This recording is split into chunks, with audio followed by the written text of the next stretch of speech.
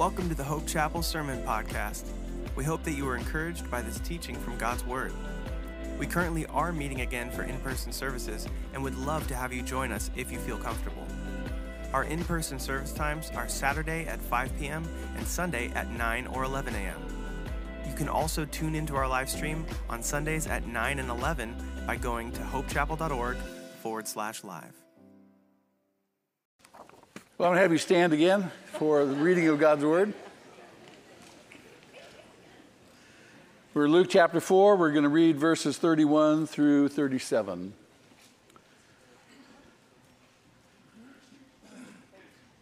Then he went down to Capernaum, a town in Galilee, and on the Sabbath began to teach the people. They were amazed at his teaching because his message had authority. In the synagogue, there was a man possessed by a demon, an evil spirit. He cried out at the top of his voice, "Ha! What do you want with us, Jesus of Nazareth? Have you come to destroy us? I know who you are, the Holy One of God." "Be quiet," Jesus said sternly. "Come out of him." Then the demon threw the man down before all of them and came out without injuring him. All the people were amazed and said to each other, "What is this teaching? What authority and power he gives orders to evil spirits and they come out." And the news about him spread throughout the surrounding area. Church, this is the word of the Lord. Amen? Amen. Thanks be to God. Amen.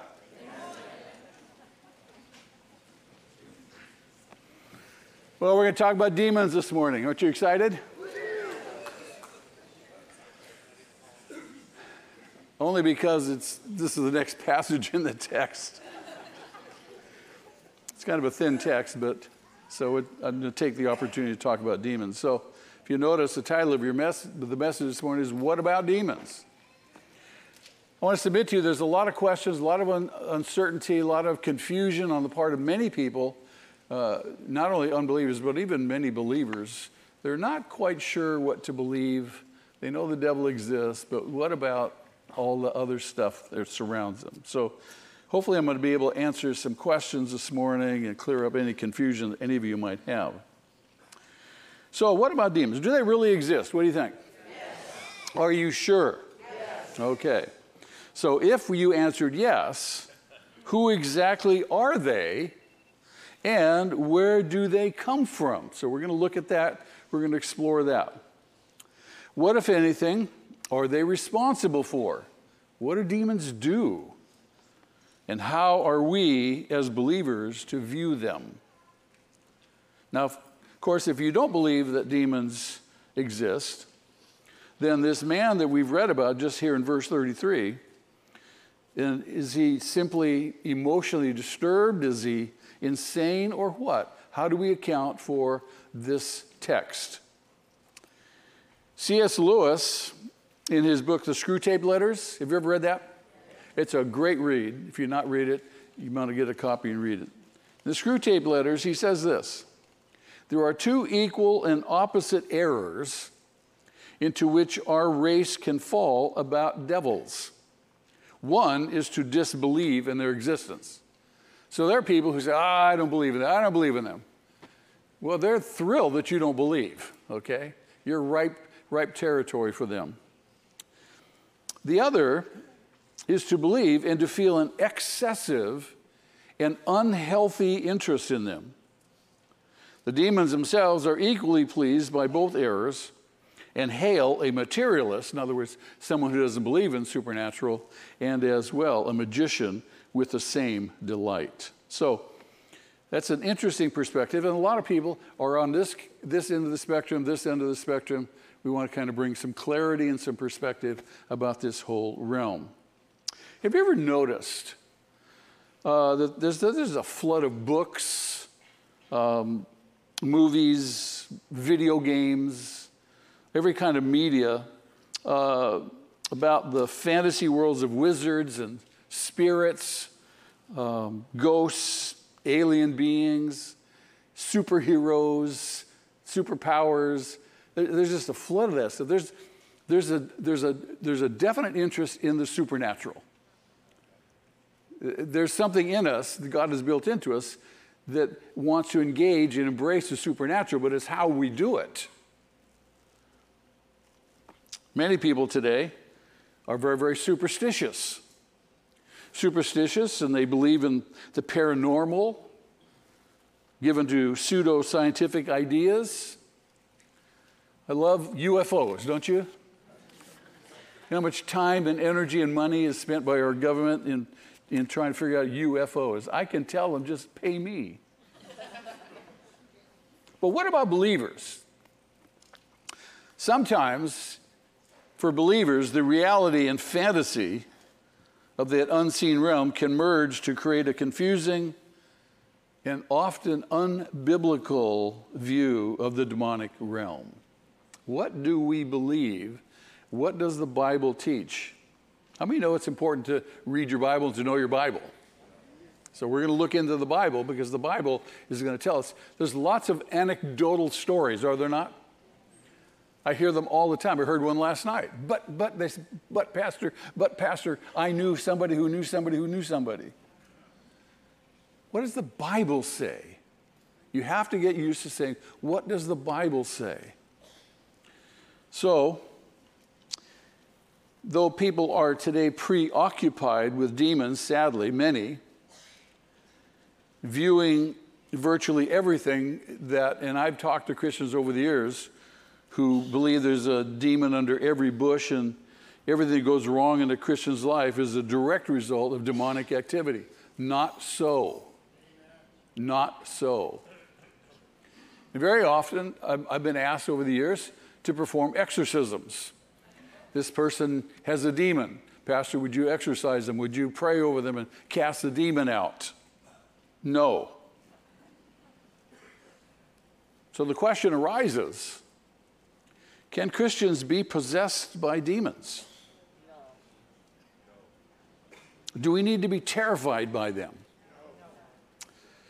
The Bible reveals the truth about the demonic realm, its origin, activity, and destiny.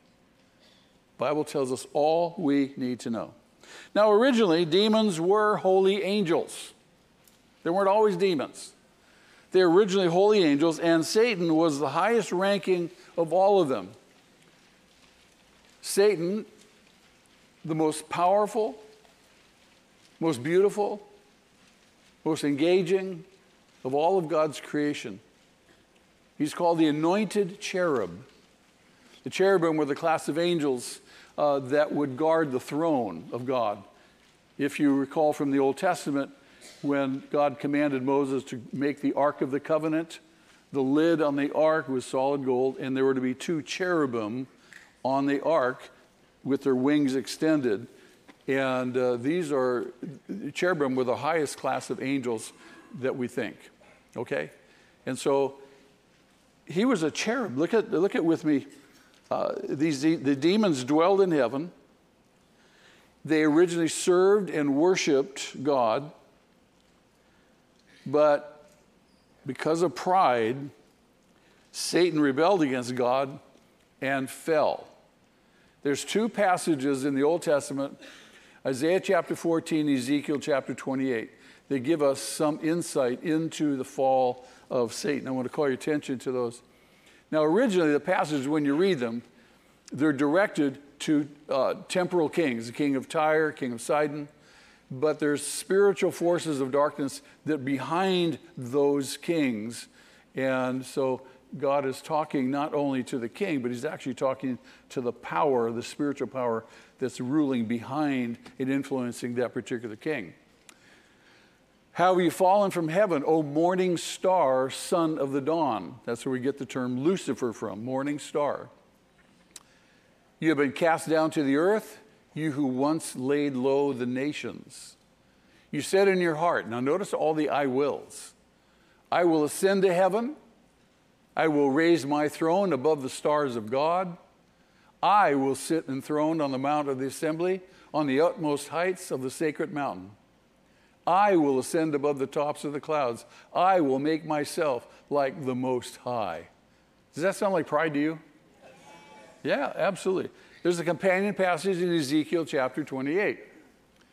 Son of man, take up a lament concerning the king of Tyre. Say to him, this is what the sovereign Lord says. Now he's speaking to the king, but he's actually speaking through the king to the spiritual dynamic behind him. You were a model of perfection, full of wisdom and perfect in beauty. You were in Eden, the garden of God. Every precious stone adorned you: ruby, topaz, emerald, chrysolite, onyx, jasper, sapphire, turquoise, beryl. Your settings and mountings were made of gold. On the day you were created, they were prepared. You were anointed as the guardian cherub, for so I ordained you. You were on the holy mount of God. You walked among the fiery stones. You were blameless in your ways from the day you were created till what? Wickedness was found in you. And through your widespread trade, you were filled with violence and you sinned. So I drove you in disgrace from the mount of God. I expelled you, O guardian cherub, from among the fiery stones. So you see this picture and this description of this being who sinned, who exalted himself above the throne of God. Now in the book of Revelation, in Revelation chapter 12, we see there's an allusion to a third of the stars of heaven swept from there by the tail of the dragon. Another sign appeared in heaven, an enormous red dragon. That's another description of Satan, with 7 heads, 10 horns, 7 crowns on his heads. His tail swept a third of the stars out of the sky and flung them to the earth. That's most scholars think that's a reference to the holy angels siding with Satan in his rebellion. So however many angels there are myriads of angels, we're told. A third of them have become now demons. Are you with me? As a result of their pride and their rebellion, they're cast out of heaven along with their leader. Luke chapter 10, verse 18, Jesus tells us, I saw Satan fall like lightning from heaven. However, they still apparently have access to heaven. They have access to the throne of God, because you read in Job chapter 1 and Job chapter 2, Satan, what? He approaches the throne, and what does he do? Yeah, he wants to incite God against Job, right? So apparently he has access, but that's only temporary. So that's where they come from. That's where demons start from. So what did they do? What did demons do exactly? Does God have his will for us? Is his will and purpose described as being good, pleasing, and perfect? Yeah. So what do you think Satan's will is? The very, very opposite. So Satan and demons, their purpose is to oppose the will of God in our lives and in the created order. They are behind the evil and corrupt world system. How would you describe the world system?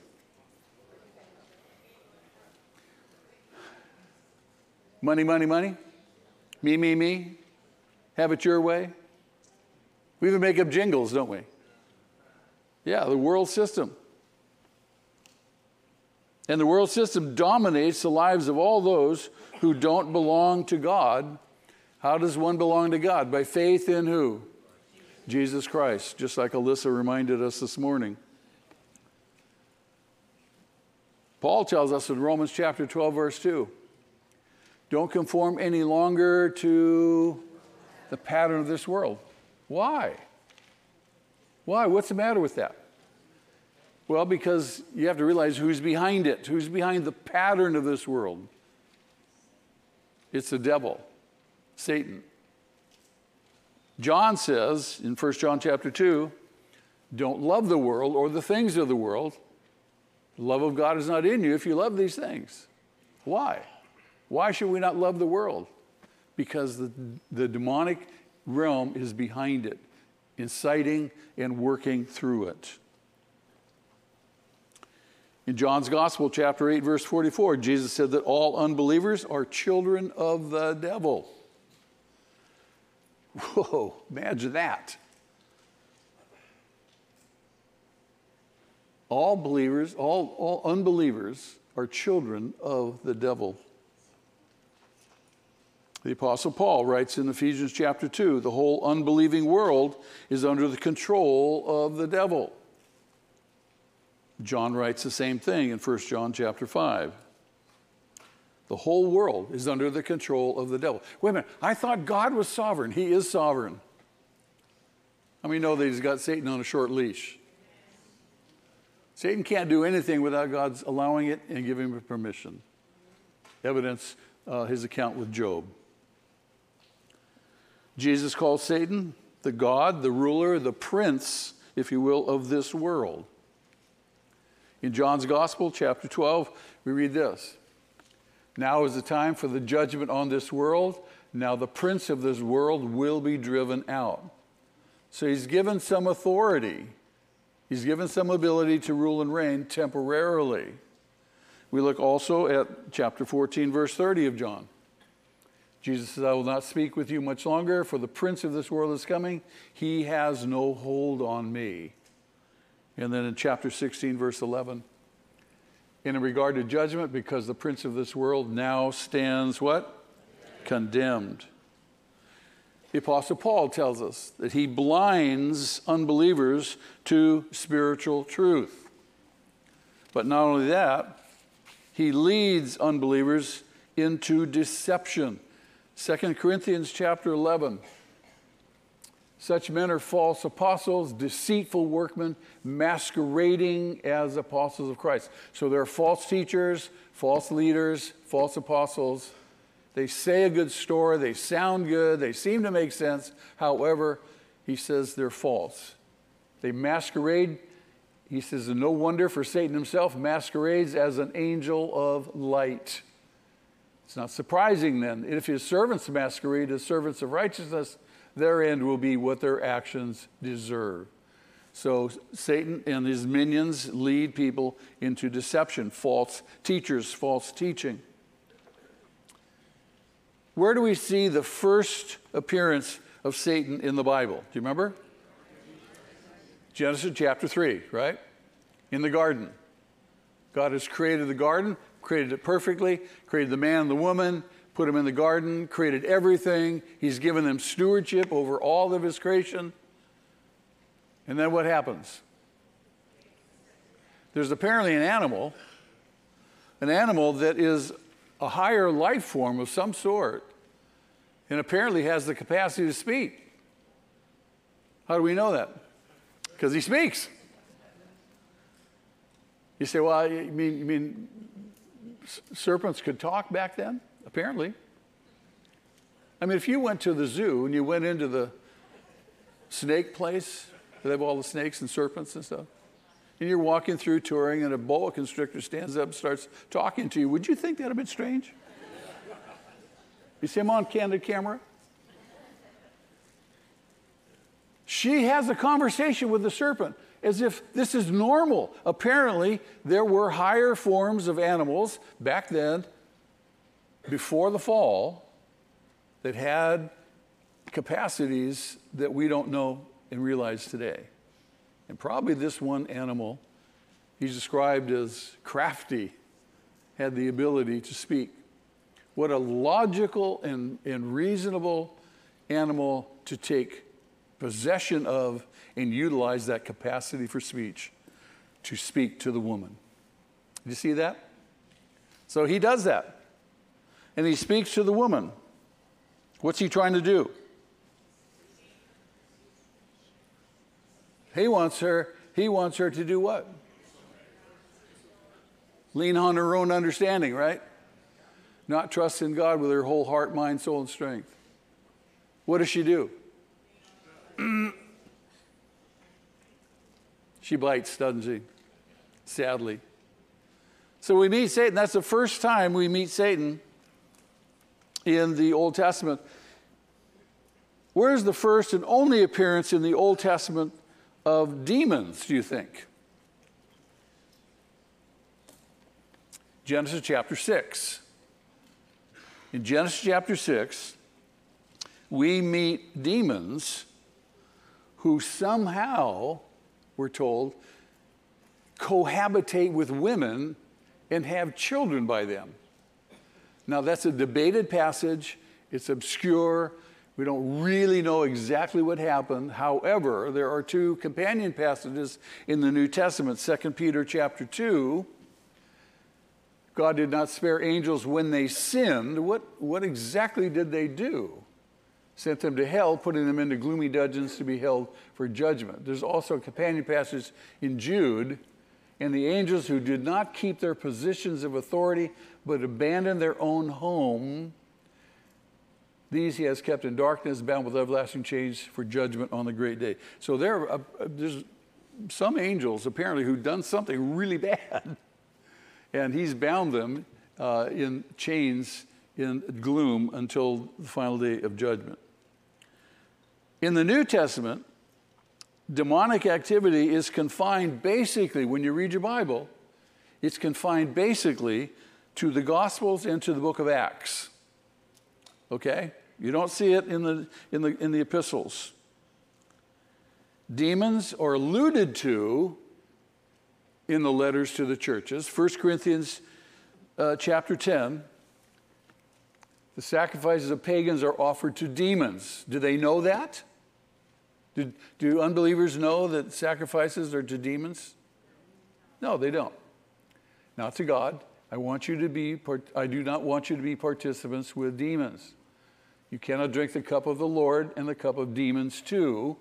You cannot have a part in both the Lord's table and the table of demons. So again, demonic realm is alluded to. Paul talks about it there in 1 Corinthians chapter 10. 1 Timothy chapter 4, the Spirit clearly says that in later times, some will abandon the faith, following deceiving spirits and things taught by demons. So again, another allusion to the demonic realm in the New Testament. James chapter 2, you believe that there is one God? Good. Even the demons believe that, and they what? They shudder. Chapter 3 of James. Speaking about wisdom. If you lack wisdom, what should you do? Ask, and it'll be given liberally. But then he contrasts heavenly, godly wisdom with temporal wisdom. He says that wisdom does not come down from heaven, but is earthly, unspiritual, of the devil. And so we see a number of allusions now, references to the demonic, but we don't really see them in practice. They are real. They are personal beings, fallen spiritual beings who are totally given to evil, totally given to wickedness. There's nothing good about them. Nothing good about them.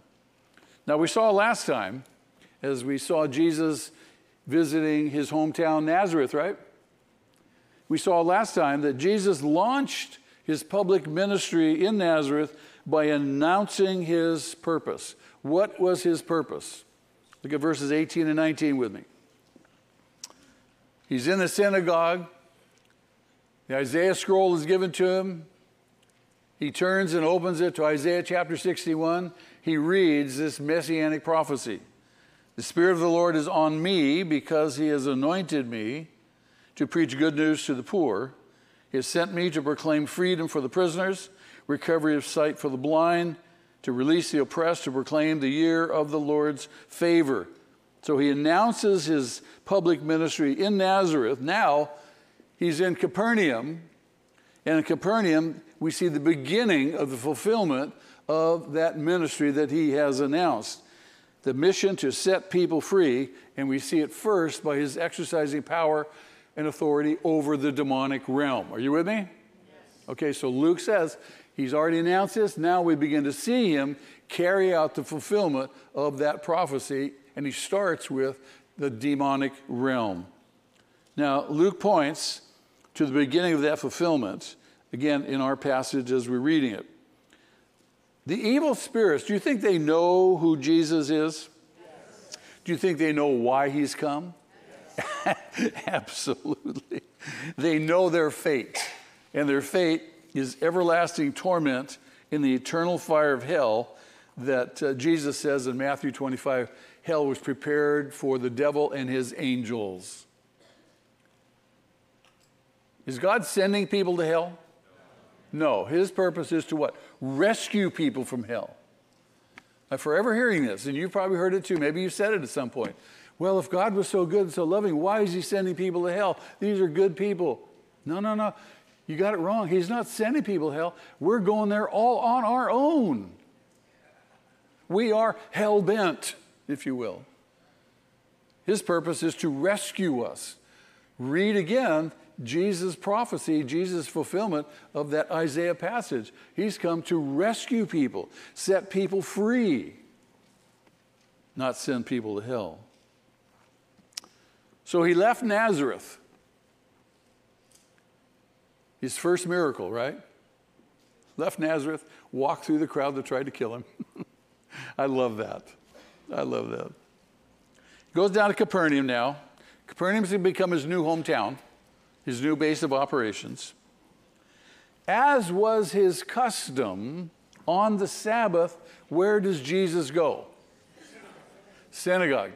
Remember, Jesus always goes to church on Sunday, or in his case, Saturday, right? It was his custom to go. What was Jesus' priority? What's Jesus' priority? What did he do in the synagogue? Teach. His priority is always to teach the Word of God. Do we need to know God's Word? Yes. Are we thankful for all the teachers God has given us? Yes. We are thankful for the Holy Spirit who teaches us. John says, the Holy Spirit in you teaches you. All you have to do is read and study. So Jesus' priority was to teach God's Word. Now, in the synagogue there at Capernaum, we're not told what passage he's teaching on. Could very possibly be the very same passage he taught on in Nazareth, Isaiah chapter 61. We don't know, it's not told. But whatever the text, the people again were amazed because he taught with authority. He taught with authority. He wasn't teaching like the teachers they're accustomed to. All the other rabbis taught, but they're always quoting other rabbis. So there was the same old, same old. Jesus comes and he teaches with authority. He's declaring God's word. He's declaring his word. This is my word I'm telling you. If you go back to Matthew's gospel in the Sermon on the Mount, he says, you've heard it said, but I tell you. You've heard, it was taught, but I tell you. So he's teaching, and he's teaching with authority, powerful, clarity. No doubt, his teaching produced great conviction. Great conviction. But on this occasion, the convicting force of Jesus' teaching hit, strangely enough, a demon. Look at verse 33. In the synagogue, there was a man possessed by a demon, an evil spirit. He cried out at the top of his voice. So there's a demon literally living inside this man in the synagogue. Now, in the New Testament accounts of demonic activity, the unique and bizarre behavior associated with demon possession was never confused with insanity. They knew there was a demon there. There was no doubt. Sometimes we go, what is this? The demons were always rational. They were always rational when they spoke. You see, they understood who Jesus was and that he was going to destroy them. They knew that. They lived with that shadow over their proverbial heads, if you will, if I can describe them that way. Even when a demon addressed unbelievers in Acts chapter 19, he spoke rationally to some would-be exorcists. It's a famous passage. You maybe read it. And this is Paul, and he says, Luke says, and one day the evil spirit answered them, Jesus I know, Paul I know about Paul, but who are you? And the demon promptly beats up and chases these guys out of town, who were these would-be exorcists. Now, during the future time of the tribulation, demonic activity will again increase dramatically. We don't see it so much. Somehow, for some reason, It's kind of tempered. It's behind the scenes. It's not really out front and aggressive in our culture. There are these demons that we noticed earlier that are bound in the bottomless pit. They'll be released to join those already operating on the earth, and they will absolutely wreak havoc. Revelation chapter 9, the fifth angel sounded his trumpet, and I saw a star that had fallen from the sky to the earth. The star was given the key to the shaft of the abyss. When he opened the abyss, smoke arose from it like smoke from a gigantic furnace. The sun and sky were darkened by the smoke from the abyss. And out of the smoke, locusts came down upon the earth and were given power like that of scorpions of the earth. They were told not to harm the grass of the earth or any plant or tree, but only those people who did not have the seal of God on their foreheads. Oh, you want to make sure you have the seal of God on your forehead. They were not given power to kill them, but only to torture them for 5 months. And the agony they suffered was like that of a sting of a scorpion when it strikes a man. During those days, men will seek death, but will not find it. They will long to die, but death will elude them. Does that sound like a fun time? No. We're told that demons are going to really, demonic activity is really going to increase on the earth during the time after the tribulation. Demon possession is a supernatural phenomenon. What is it? Supernatural phenomenon. It's not explainable in psychological or physical language or terms. It's supernatural. These are supernatural beings. When Jesus delivered an individual from demon possession, there is never, notice, you read the accounts, there's never a reference to forgiveness of sins. He just delivers them.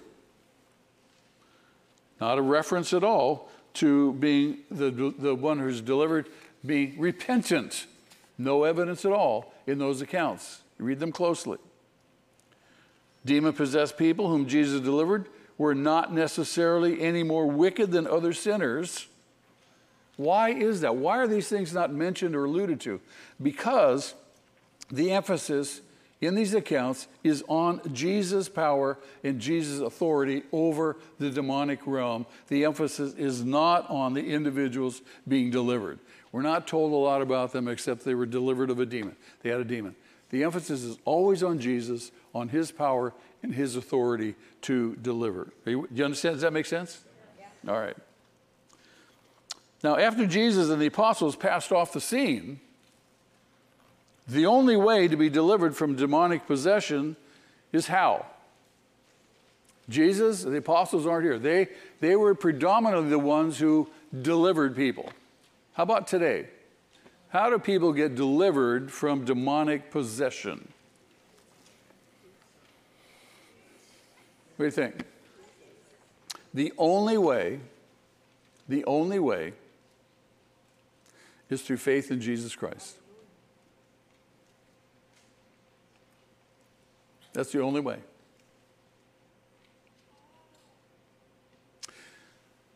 Sin in a person's life gives the devil a foothold. Repentance loosens that foothold, and Jesus sets us free by the power of his Spirit in us. It's the only way. Now, the general influence demons have are in these areas. They promote false doctrine. 1 Timothy chapter 4. Spirit clearly says that in latter times some will abandon the faith, follow deceiving spirits and things taught by demons. Demons their purpose is to deceive. If they can deceive you, they can discourage you. If they can discourage you, they can defeat you. They don't have to possess you. They just get you to believe errors. That's why it's so important to know the Word. So important to read your Bible. False worship. We saw this in 1 Corinthians chapter 10. We read this passage. Sacrifice of pagans are offered to demons, not to God. I do not want you to be participants with demons. Immorality. Immorality is another area. 1 Timothy chapter 4, once again. Spirit clearly says that in latter times, some will abandon the faith, follow deceiving spirits, the things taught by demons. Such teachings come through hypocritical liars whose consciences have been seared as with a hot iron. They forbid people to marry, order them to abstain from certain foods, which God created to be received with thanksgiving by those who believe and who know the truth. And so we see there very clearly that immorality is something that is put forth by these demons. And then, of course, James talks about attitudes of envy, jealousy, selfish ambition, divisiveness, pride. Their activity is in these areas to stimulate those kinds of things. Have you ever been jealous about somebody? You know where that comes from, right? It's coming right from the pit of hell. Envy. Ambition, selfish ambition. Being divisive. And certainly pride. All these things are the product of demons working in our midst. Should we guard against those things? Yes. Look with me at Matthew chapter 12, real quickly here. This is a famous parable that Jesus teaches, and it's a parable that speaks about judgment. He's already talking to the Jews, and they're demanding a sign, a miracle again. And he says it's just a wicked and adulterous generation that clamors after signs. And then, after talking to them, he says this in verse 43. When an evil spirit comes out of a man, it goes through the arid places seeking rest and does not find it. Then it says, I will return to the house I left. Literally, it's I will return to my house that I left. When it arrives, it finds the house unoccupied, swept clean, and put in order. Then it goes and takes with it 7 other spirits more wicked than itself, and they go in and live there. The final condition of that man is worse than the first. Notice, please, the phrase, the house unoccupied, swept clean, and put in order. What do you think that is a reference to? It's a reference simply to moral and religious reform apart from true salvation. You can clean up your act. You can go to a 12-step program. You can be really looking good. But that doesn't mean you're saved. You need to be saved. You need the Holy Spirit living in you.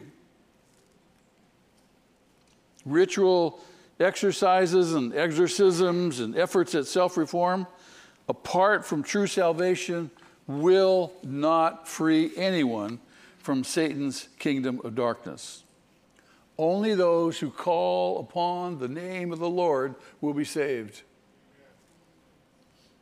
Only those who put their faith in Jesus Christ are rescued from the dominion of darkness and transferred to the kingdom of God's Son. Colossians 1:13. God rescues us. We call. We call. They that call upon the Lord will be what? Saved. So just cleaning up your act doesn't do it. You can have a nice clean house, leaning on your own understanding again, and if a demon has left, it's going to go around, it's going to come back, and your latter condition is going to be worse than the first, if you're not a believer. There's no clear example in the Bible that I could find where a demon ever inhabits or invades a true believer. That's always a question people have. Can believers be demon-possessed? The answer is no. I can't find any passage that even alludes vaguely to that. Never in the New Testament letters to the churches are believers warned about the possibility of being inhabited by demonic beings. No place. Neither do we see anyone rebuking, binding, or casting demons out of a true believer. In fact, The New Testament letters to the churches never instruct believers to cast out demons, whether from believers or even unbelievers. And that's a common thing that people do. Christians say, I'm going to cast a demon. You can't do that. There's no warrant for it. We're not told to do it. That person is only going to be set free by how? Faith in Jesus Christ. Faith in Jesus Christ. Jesus and the apostles were the only ones who cast out demons, and in every instance, the demon-possessed people were unbelievers. Demons can never indwell a true believer. 2 Corinthians chapter 6. What harmony is there between Christ and Belial? They can't be together. What does the believer have in common with an unbeliever? Nothing. What agreement is there between the temple of God and idols? For we are the temple of the what? Living God. Our bodies are the temple of the Holy Spirit, and only the Holy Spirit lives there. There's not a compartment for the Holy Spirit and a compartment for Satan. Okay? There's no sharing of our lives in that sense. Are you with me? Again, I recall your attention to Colossians chapter 1, verse 13. Paul says, God rescues us from the dominion of darkness and transfers us to the kingdom of His Son who He loves. Who rescues us? God does. How does He do that? He does it because we profess faith in Jesus Christ. He's saving us. He rescues us and transfers us. 1 John chapter 2, verse 13. John says, we have overcome the evil one. We've overcome.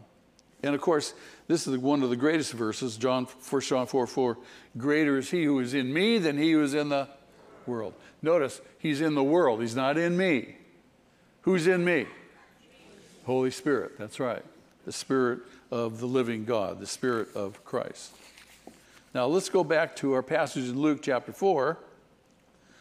Luke says that Jesus' teaching unnerved, apparently, this particular demon, and the demon cries out at the top of his voice, probably right in the middle of Jesus' teaching. How rude. Why did he do that? What happened? Well, apparently, the demon felt the power of the presence of Jesus. He's here. He's here. The Son of God, the Lord, who had come to invade the kingdom of darkness and to free all those held captive by the devil by bringing them good news. Good news. So as Jesus was preaching the good news, that He'd come to deliver the poor, He'd come to deliver the prisoners, He'd come to deliver the blind and the oppressed. The dreaded reality, the ultimate doom of this demon hit him. And he panics. He panics. Verse 34. Look what he says in verse 34. Ha! What do you want with us, Jesus of Nazareth? Have you come to destroy us? I know who you are. You are the Holy One of God. Is there any doubt in his mind who Jesus is? No. Is there doubt in the minds of all those in the synagogue who Jesus might be? Yeah, they're just not sure who He is. The demon knew all too well that Jesus of Nazareth, the Son of God, the Holy One of God, who had absolute power and authority over him, he knew who Jesus was. And he knew why Jesus was there. I think it interesting, by the way, that in a religious environment like Israel's, demons would rather stay hidden as they sit in religious services. They don't want you to know they're there. See, that's their disguise as an angel of light. They prefer not to blow their cover. Every false religion, no matter how moral it is, is demon controlled, and there are surely demons present in the leaders and as well in the deceived people who follow them. But it seems they're such nice people. Seems that way. Seems that way. But the demons stay silent by design. But this demon could not hold his terror, couldn't hold it in when the Holy One of God, Jesus of Nazareth, was present. He panics. He panics. Have you come to destroy us? In 1 John chapter 3, verse 8, Jesus appeared for this purpose, to destroy the works of the devil. The writer to the Hebrews says much the same thing in Hebrews chapter 2. Since the children have flesh and blood, he too shared in their humanity. So God became a man in the person of Jesus, so that by his death he might destroy him who holds the power of death, that is the devil, and free those who all their lives were held in slavery by their fear of death. What's the one thing that most people fear today? Death. I mean, we do everything we can to preserve our lives, don't we? Some guy comes along and wants to rob you. He's got a gun holding on you. Do you panic? No. You say, go ahead and shoot me. Shoot me. I'm going to heaven. You're not getting my money. It's God's money anyway. I'm going to heaven. I'm not afraid. But this demon was terrified, not only because he knew who Jesus was, but also what Jesus' purpose was for him and his fellow demons. This demon knew about the sentence to the eternal fire of hell. And he was also terrified that Jesus was going to carry out that sentence right then and there. And since Jesus lives in true believers, you may not have thought about this. Jesus lives in us, true, by his Spirit. Guess what? Demons fear us. They do? Why do demons fear us? Because they supremely dread the one who lives in us. Are we safe? Yes. Luke says Jesus told the demon to be quiet, come out of the man. Notice, please, no rituals, no incantations, no discussion, no debate, no struggle. Jesus spoke, the demon had no choice but to what? Instantly obey. The demon left, as he was told, without injuring the man. He didn't dare to do that. He knew better. The people in the synagogue, already amazed at Jesus' teaching, were further amazed by his absolute authority over the supernatural demonic realm.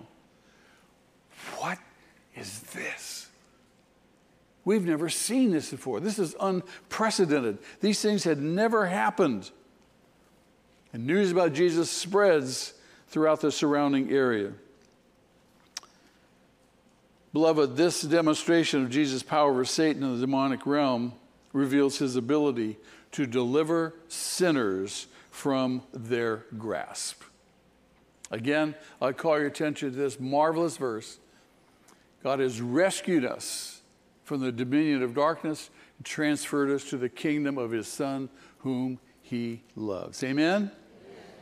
Now, if you're not a Christian, you come this morning, however, somebody dragged you here, begged you to come. Maybe you just thought you'd stop in, you're curious. If you're not a Christian, if you're not born again, you are not safe. You are not safe. You are not safe from demons. You say, yeah, but I don't think I do anything that a demon would. You are already in Satan's kingdom. You're under his authority and power. A demon can possess you anytime they choose. You're not safe. Nor, if you're not born again, you are not safe from hell. That's the plain teaching of the Bible. God wants you to be safe. He wants to rescue you. All you have to do is look up.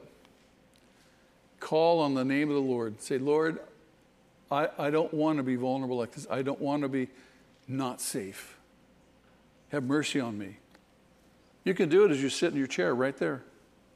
If God's speaking to your heart today, I want to call your attention to Acts chapter 2, verse 38. Peter preaches his first sermon on the day of Pentecost. As he preaches, Luke says people are cut to the heart, convicted. They cry out, what must we do? Peter gives them the 3-step plan.